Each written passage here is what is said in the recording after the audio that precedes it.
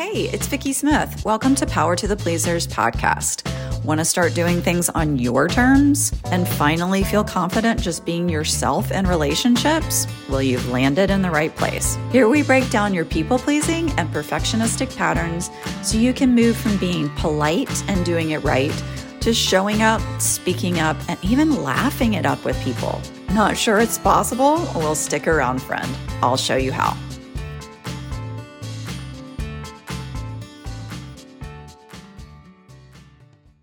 Hi, pleasing friends. I hope you are well. I also hope that you are being kind to others, but not at the expense of your own sanity, not the expense of your own mental and emotional well-being.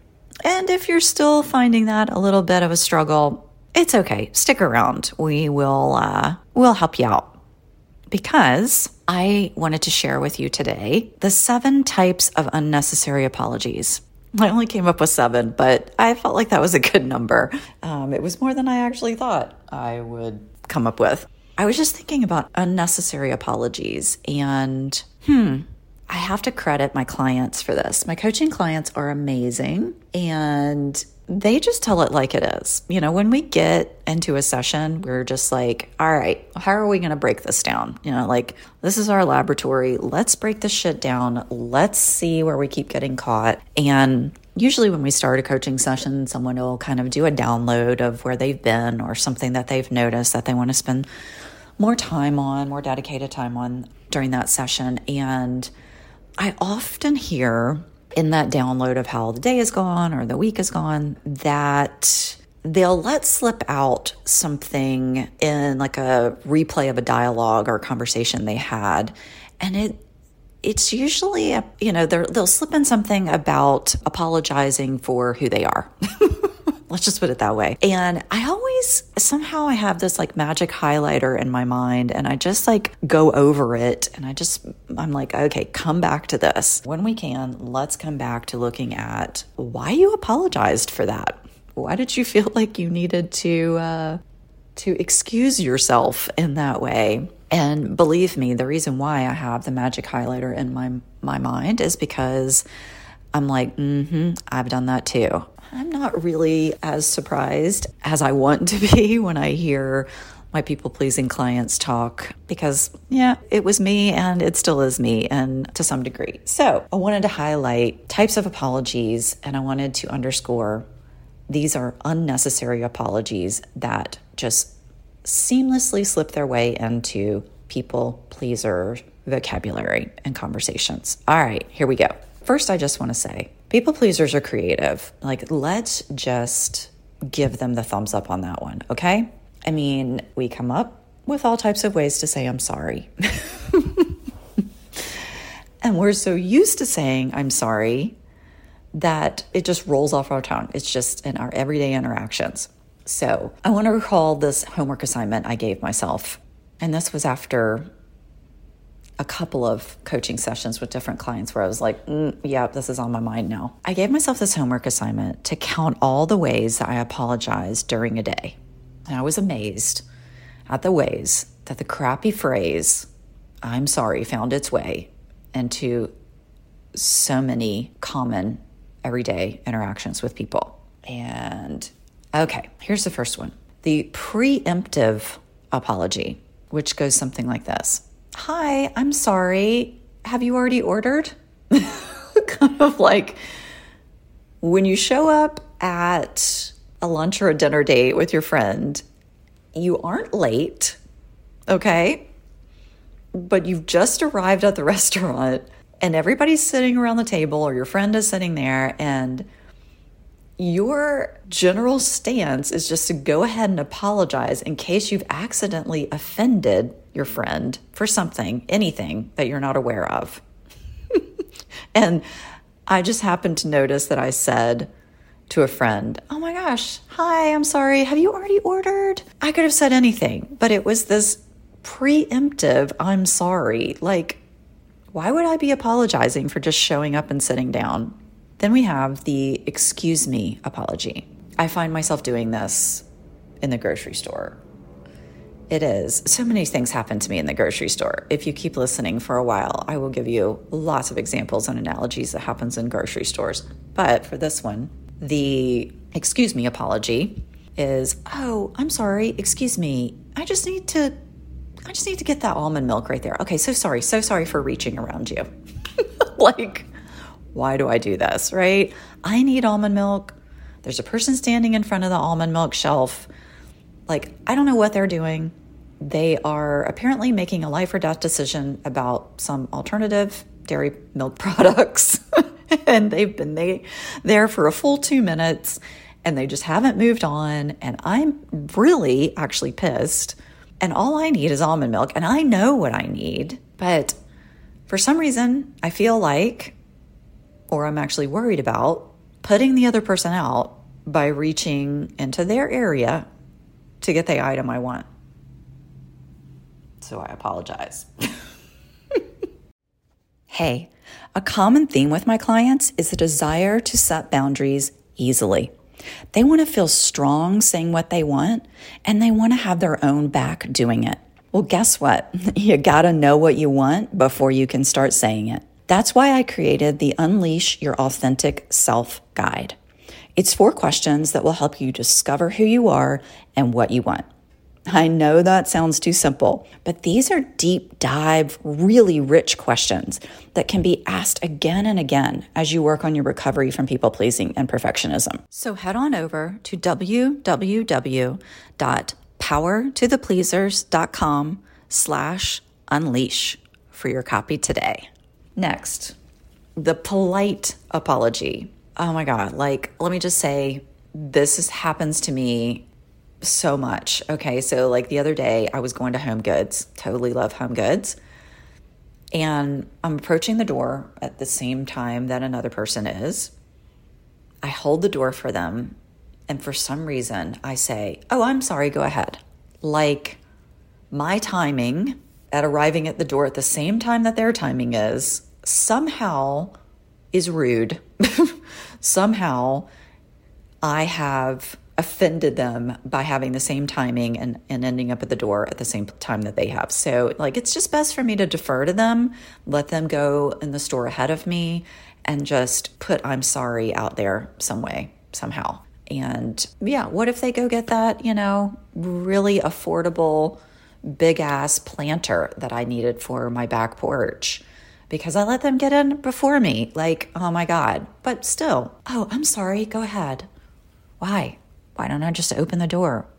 Not even say anything, smile and let them go in. Or maybe I just open the door and hold it for them as they walk behind me. But no, that's what I had to do. I had to be polite and apologize.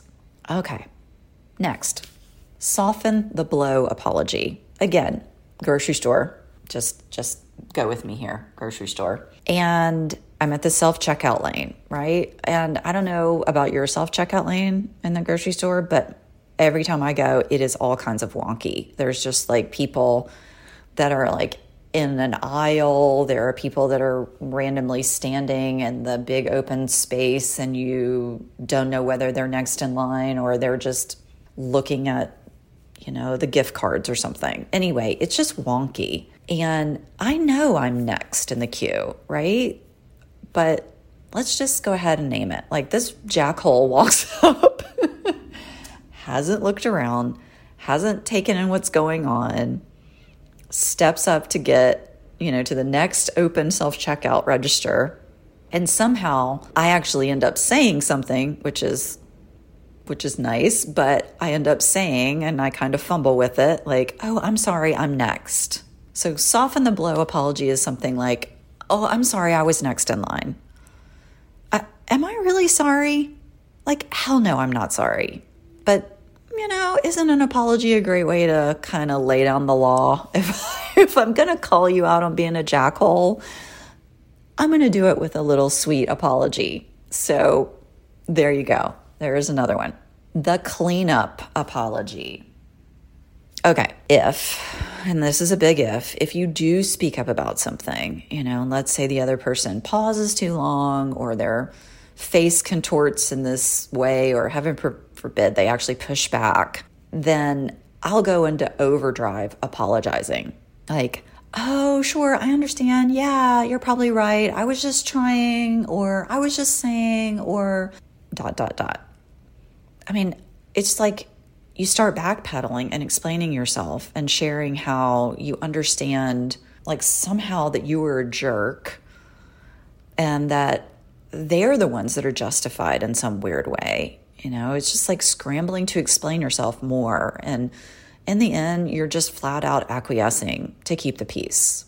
And it's just, this is what will get me later on. Like, I'll walk away from that conversation and I'll be like, WTF? Like, why did I do that? Another unnecessary apology. But it's very hard to stay in a conversation, exchange, interaction with someone where there's tension, and you might have to point something out that doesn't feel so good to you, or you might have to correct somebody. And so speaking up, yeah, it will create some tension, but that weird facial expression that person has is kind of like, whoop, I better backpedal and get the hell out of here, right?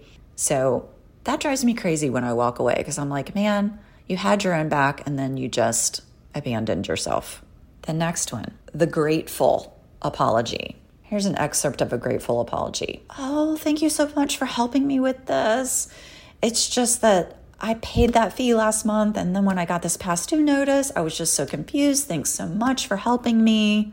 Okay, you get this. Like, somehow you found the courage to express your frustration, maybe just a general displeasure with someone, and maybe it's through an email, maybe it's on a phone call, and they actually agree with you and they want to remedy the situation, and now you feel guilty.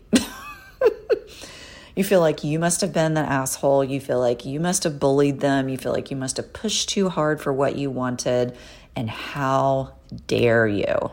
So you just lay it on thick with a grateful apology. Oh my gosh, thank you so much. Oh my gosh, I was just so confused. It's like, I was not confused. I was pissed. But I have to change that word because I want to make sure that you are not going to think I'm a jerk.